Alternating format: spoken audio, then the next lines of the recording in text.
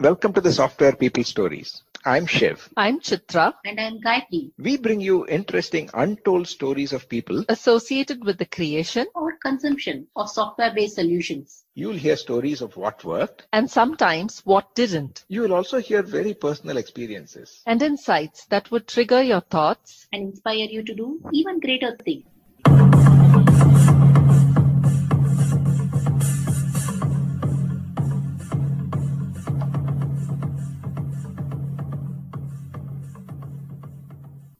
Talking to our guest this week was an experience of several facets coming through with a lot of passion and energy. And Ranjini Mani pretty much opens this conversation with a powerful statement indicating she wants to create a world that we would like our children to live in. From how she chose to be an engineer to why she then did an MBA, to having multiple interests and high curiosity, to what it means to have a human centric approach to AI and a future with a symbiotic relationship between AI and the human race. Ranjini quotes several books in this conversation that reveal her deep interest in reading, amongst many other things. Listen on. Good morning, Ranjini. A very warm welcome to you to the Software People Stories podcast. It's very nice to have you here on our show today, and I'm really looking forward to this conversation. Yeah, no, absolutely. Thank you, Chitra, first of all, for having me here on your podcast. I'm super glad to be here today and I'm looking forward to our chat as well. We usually ask our guests to introduce themselves to our listeners. So, how would you like to do that? So let me maybe start with what I believe in as a person, right, in terms of what I want to get to. So I'm very passionate about creating the world we want our children to live in, right? That's been kind of my North Star. And in terms of my career, I've been working in the space of product management, consulting, and analytics for around, 14 years now. And my interests, they kind of lie in solving business problems with analytics, strategy, and leadership, right? So currently, I lead this global data sciences team at VMware, and we work on solving concept to completion analytics problems around providing exceptional customer experience. So currently there's a lot of focus on SaaS transformation, and we work on how we can drive this through customer success and AI-driven customer experience, right? So apart from that, I also work on engaging with startups, especially in the India ecosystem, mentoring them. And yes, I'm a huge DNI evangelist. I definitely am thankful that I've worked in areas and have had opportunities to explore this further, right? Something like creating like a women in analytics initiative at work. So those are things which I do as part of my day job. But apart from that, I've been like a typical nerd, Chitra. So I think still I am. I was keen on doing medicine, right? But I ended up doing engineering thanks to my parents who kind of thought that that was a better option for me at that point in time. So I did my electronics engineering, and then I worked in a technical role at Oracle for a couple of years. And then I went on to do a full-time postgraduate management degree. This was at MICA, Ahmedabad. So I kind of remember this was like the first time I went out of my hometown, which is in Bangalore, to the city, which was 1,500 kilometers away, right? So it was this 24-hour train ride I took with my dad, which I very vividly recollect. But I think that was a period when I kind of discovered a bit more about myself. Because I was trying to fend for myself. So post that, I had a bunch of stints with Tata Docomo, Tech Mahindra. I also worked with Dell Global Analytics before moving to VMware. That's, I think, mostly what I do at work. I'm very passionate about like a lot of things, but I've realized that it primarily falls under three areas, right? I love reading and writing about AI and tech. I probably would just read books for a living if I could. So I'm very fond of books. And I also work towards being better, right? So those are the three key areas I believe in. Also, in terms of technology in itself, right? Big believer that tech in itself is not inherently good or bad. And more importantly, it reflects like the intentions of the user. And as a background, my parents both have been working professionals, and I've kind of always seen them treat each other equal, right, at all times. Therefore, that was my definition and expectation of normal. When I grew up and I see that that's probably not the case for many women, that infuriates me, right? So, how can we help enable women with a choice is something which I'm keen on figuring out how I can do my part towards it, right? So I think that's like a long-winded introduction, but yeah, that's a bit about me. Fascinating, Ranjini. I hope we can have many, many more conversations to come. There are just like 100 questions popping in my head right now. And it's always lovely to have someone that is clearly so passionate about so many things. And in fact, I'd like to start with the last thing that you said. And having come from a Sure. similar background where my parents have Mm. been working professionals as well. And certainly what you said struck Mm. me. How did you see that upbringing influence you in whether it was, your Mm. stint at Mica or what you have done Mhm. at the workplace? Good question, right? In the sense that we are largely shaped by our upbringing, and that's what we believe in, right? And I've noticed that manifests itself more when I've grown up than when I was much younger, right? It's exactly like what you said, Chitra. I have a younger brother as well, like 4 years younger to me, and I've never seen my parents differentiate, right? And that's, like I was saying, that was my definition of normal. When I grew up and I got married, that's what I expect of my husband as well, right? And he is like that. So I don't feel lucky that way. Many women say that, right? I'm very lucky that I have a husband who does this. So I think it's not so much luck, it's just acknowledgement that each other are equal, right? That also defines how you treat yourself. So I always remember this thing my mom used to tell me, right? No one can make you feel inferior without your permission. That is something I very strongly believe in, right? When I speak to other women, I feel that what's holding them back is not ability or talent. It's more this permission that they tend to seek externally, right? In terms of things that they want to be doing. That's probably the biggest thing that I owe to my parents, right? My dad was this person who's like my North Star. Everything I did for, I still do, right? I still do it to make him proud. And I think that shows right now also in terms of putting my hand up for things and saying yes to opportunities which I know will take me further and not feeling bad about focusing on myself, right? I think if you're not happy, you cannot be a good mother as well. So I do not let that mom guilt, I do have, right? I still do, but I don't let that stop me or define me and limit me as well, right? So I think all of that is thanks to my parents and the opportunities I've been given. I know that I talk from a position of privilege, and that's where I think that, the little things which I could do to help others, I'm happy to figure out how I can do that. Very powerful statements, Ranjini. Thank you. And this sets the stage for a lot more questions in this conversation for sure, which perhaps we can talk about later. So you said that Sure. you've worked in the space of product management, consulting, and then data analysis, and you've looked at analytics, strategy, and leadership. So in your experience from, let's say, concept to completion, what have been some key takeaways in terms of learnings for you? How did that influence customer success or, your position on customer experience?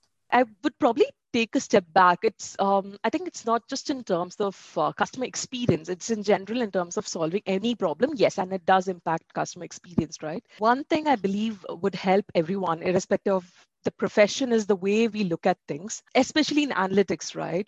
Where I come from is whether we are taking this user-centric approach to designing solutions. Now, what does that even mean? It means that it doesn't matter if your model is the most accurate, but if the results aren't helpful to the business in driving value, or even if they can't interpret it, if they do not trust it enough, if they don't understand it enough. There are like multiple examples I can provide where it doesn't matter if you're working on like latest cutting edge algorithms, but if you're not asking the right questions or understanding the data with the right business context. At the end of the day, right, humans, I think, are like storytelling animals. So as data scientists, are we able to translate the output into an outcome? And those are two different things, right? So it's about thinking about the problem more holistically. Do we have the right data? Is it consumable? Is it usable? Are you setting the right expectations on what it can provide, right? And how it can be consumed? That is probably the message I would probably tell for aspiring data scientists too, right? That if all you can do is to code in Python as well as another person, then you can be easily replaced. Are you actually working towards being a cog in the machine or more of a linchpin, right? So I think that holistic view is what drives customer experience, drives exceptional value as a person to what you're doing versus just, doing A, B, and C because you've been told to do A, B, and C. That certainly makes a lot of sense, Ranjini. So when you decided to go and do your MBA, what was the primary motivation for doing that? Multiple, right? On the light side, yes, I probably wanted to do this because my parents wanted to get me married off and I didn't want to do that, right? So that was probably one of the reasons. But right now, I know there are a lot of folks who question the value of getting a MBA, right? But then I think it's one of those places where I learned more about things outside of the classrooms than within. I personally think doing like a full-time MBA was one of my better decisions.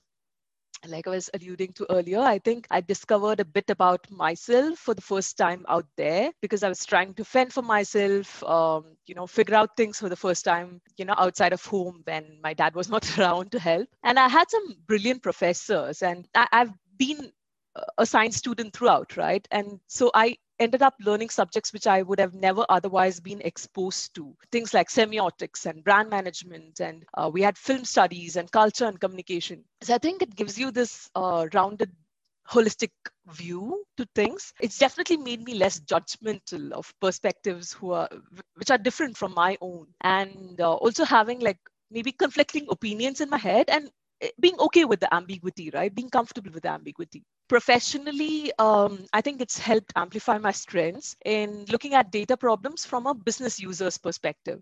I don't know whether you've heard this, Chitra, but there's a lot of studies which predict that, like I think there was a Gartner research which showed that I think around 80% of analytics insights will not deliver business outcomes until like 2022. Now, why do we think that such a huge number of AI projects fail? I think one of the key reasons is that the AI strategy doesn't align with the business strategy, right? And these are usually in parallel. And I kind of see myself fitting in that interface quite well because I can translate the business into the technical problem and then in being the storyteller and conveying value back to the business. In that sense, it has definitely helped me. I would also like to believe that probably it has helped me be a better leader as well. For now, I hire data scientists who are much smarter than I in that space, and therefore it makes for a well-rounded team. In fact, what you just described in terms of so many characteristics, the ability to feel comfortable with ambiguity, something that you perhaps discovered when you were away, removing bias and looking at things objectively seems like all the dimensions of what a product manager should be. So what was that experience like as a product manager for you, Ranjini?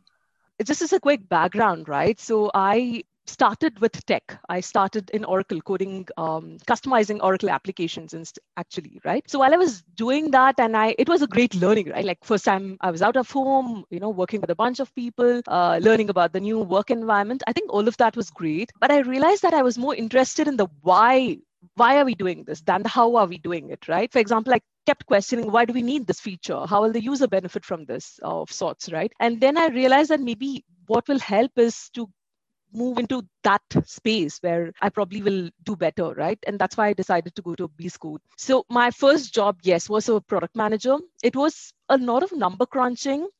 It was around ensuring that we can increase usage and retention for a telecom firm. Yes, I still ended up doing a lot of product manager related functions, right? In terms of looking at it beyond just the numbers. But then I realized that I wanted to be more in a high tech company versus like in a telecom domain, which is why I kind of moved into that, pivoted into tech, and then started doing more of product management, moved more from product management into number crunching, into analytics per se. But I still think I retain that end user lens when I look at things, right? So that was my stint, but I think I still carry that product mindset into my job within analytics as well. Yeah, I think that's an excellent rounding of skills, an excellent array of skills to have and build. I'm beginning to think that, you're a person of so many different interests and passion and basically curious about so much that it kind of lends itself to almost any kind of role in an organization in some sense, isn't it?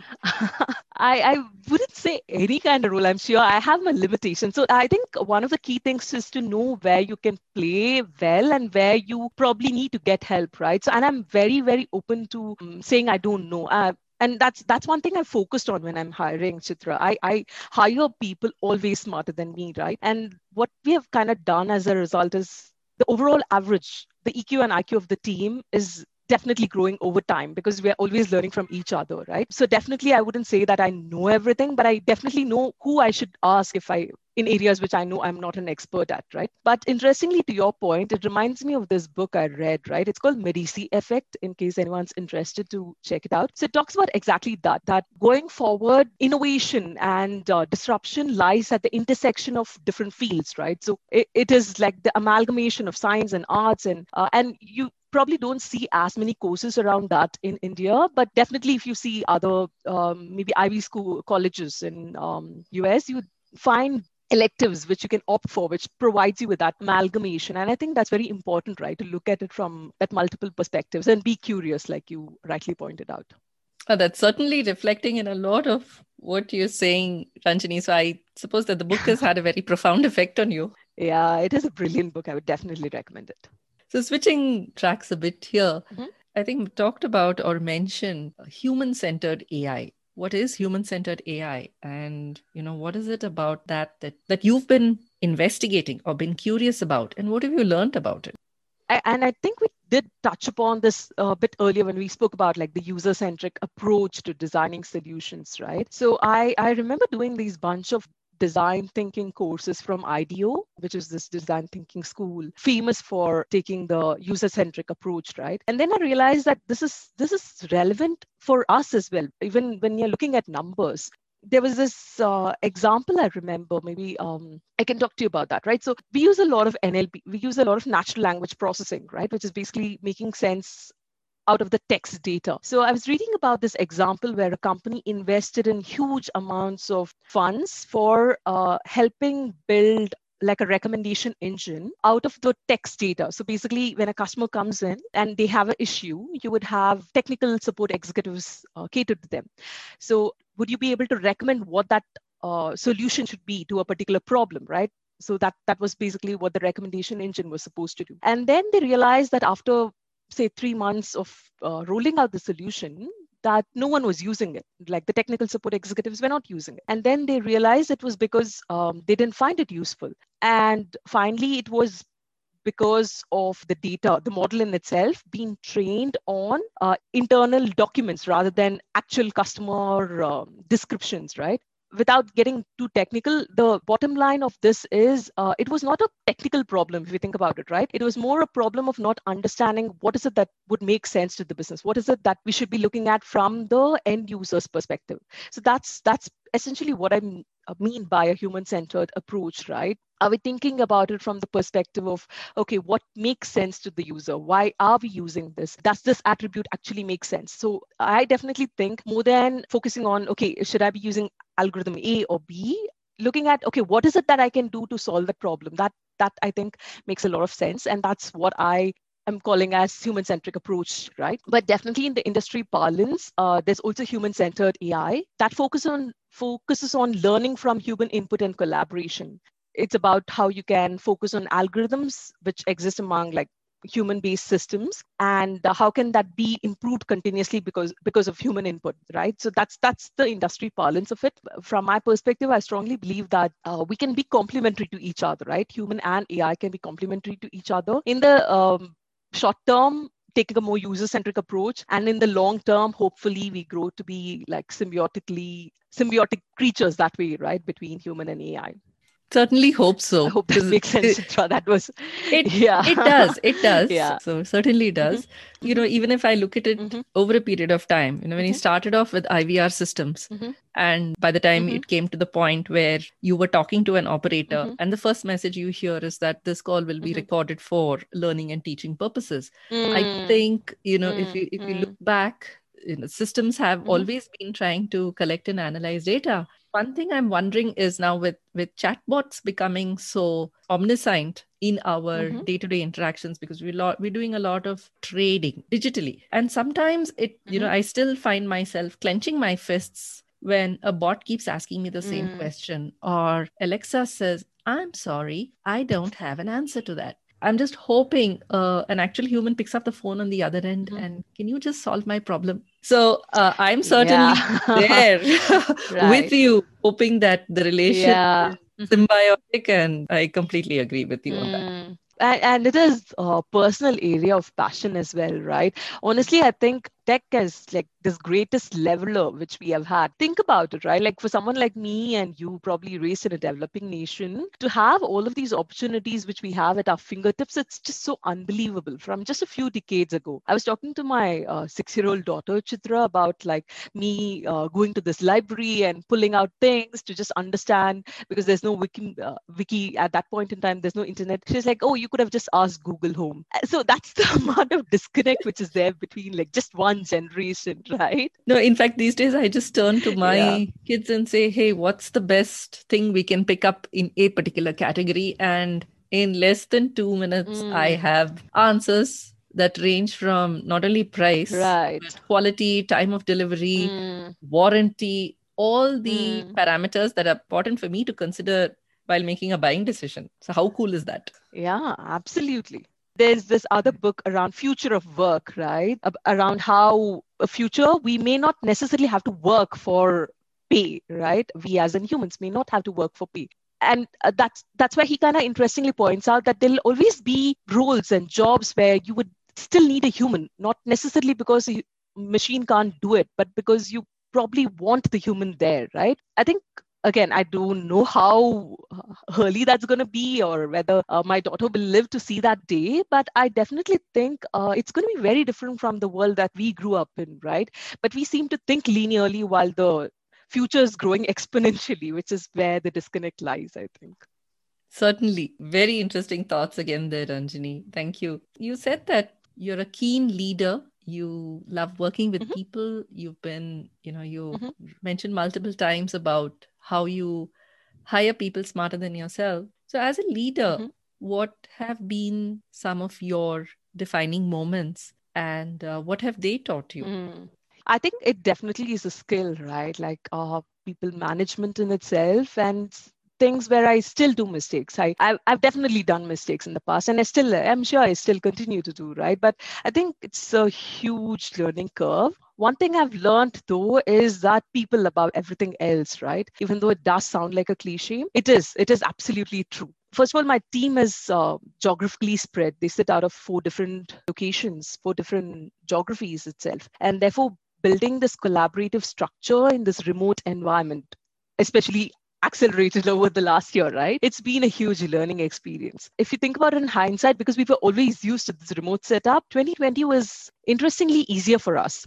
To your question, how do you even start, right? I think if you need to innovate and deliver and succeed, trust is foundational to like any team. If we don't trust each other, we can't do anything more than that. It's like this Maslow's hierarchy of leadership, right? Trust is at the bottommost layer. So I think spending time in building the sense of I will always have your back at all times, irrespective of where you are based out of. I think that's critical. And that cannot be different from someone who's based out of Bangalore versus someone who's based out of Europe, right? It has to be the same. I think the other thing which I've learned, maybe the hard way, is to help define your team culture, right?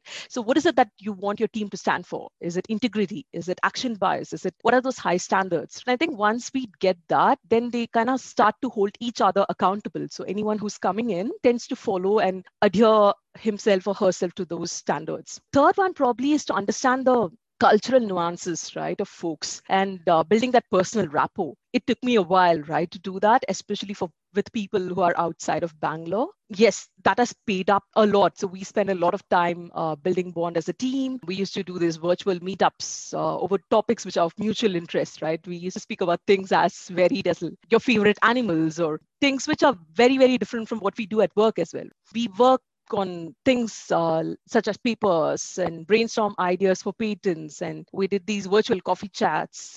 We have fun quizzes and we participate in hackathons. So basically find out areas where you can connect with each other on an ongoing basis. And I think over a period of time, you kind of end up building a really solid high performance team, which they can deliver even if you're not around. And I think that's the biggest thing you can have as a leader, right? A team which can self-sustain and drive, even if you're not present. And I've been very lucky to have someone like that. I have a team like that, in fact. Nice, Ranjini. Different sets of things coming into play here. I'm sure they've certainly helped you be effective as a leader as well. So you, I know, have been very passionate about getting more women into the space of analytics and data science. How do you think you want to do that and get more women in? And why are you so passionate about this? I think the why part, yes, we did, like we spoke about earlier, right? It really infuriates me when I see the helplessness which probably other women have, right? Women who might have not had the privilege that I did when I was growing up or where I am right now. That is something which is startling, right? So for example, even in analytics, it's a field we talk so much about in terms of explosive growth. But where are the women? So I see this gap widen, Chitra, as the experience increases, right? Even when I look at hiring, we have a lot of women join the workforce. We have a lot of women top their classes, but then they drop out later. And I think there was this report, I forget from where, but they called it this broken rung. So they said there's always this broken rung where women probably don't step over to the management positions. So how do we fix the broken rung? This is something kind of spoken about before. So I remember talking about this 5C framework, right? And this is not necessarily relevant for women in analytics. It could be for anyone across their career paths that they choose. First of all, it's like to connect, right? I think it's very, very critical to put yourself out there, irrespective of the fear of being judged. I think many people hold themselves back because of that, right? Showcase your abilities and connect with others, and that'll help you charter your career path. It is so critical to nurture your network, and not just when you need it, right? The best time to network, I think, is when you don't need it. The second thing is probably to constantly learn. And we spoke about this like multiple times in the across this session as well. We live in this knowledge economy, right? You cannot afford not to learn. And the only way to stay relevant is to constantly work towards staying relevant. So I remember reading this interview where this women leader was talking about breaking this glass ceiling. It's also a responsibility, right? So identify what's your purpose and work towards staying true to that. The third one probably is courage, right? So there's this research I remember reading, Chitra, which talks about how women are less likely to ask for a referral or a raise. I've seen that in myself as well, right? So it's important, I think, to have a voice and speak up for yourself. If you don't do it, no one else will, right? So have the courage to talk for yourself and call for help. We always need to ask for help and support. And this support system starts at home. Make sure that you have a support system. Reach out and get mentors. And most importantly, help other women as well, right? We definitely need to help each other. And I know it's easier said than done, right? I outsource everything which I potentially can, right? Because it's definitely not possible to do it all, like Indra Nooyi says, and definitely call for help where you need help. Finally, the confidence, right? Confidence in believing in yourself and to dream big. Like I was saying, most women, they do not necessarily have a skill gap, but it's more of a lack of confidence to walk in this path that they seek, right? Because they fear failure. It's okay to fail, be open to fail, but ensure that you learn and move ahead. I think that's probably what I would wrap up with, right? In terms of what women can do, not necessarily within analytics, but across in terms of choosing to own their own careers. Wonderful, Ranjini. It's been a very exciting conversation with you. I think we've talked about so many things. And I also think that's really brought out the essence of who you are to this conversation. Thank you so much for your time. Absolutely, Chitra. It was such a pleasure to just talk about things which both of us seem to love, right? And it's great the work that you are doing and kind of putting forth opinions and topics around this out there. So thank you and good luck with everything that you choose to do going ahead.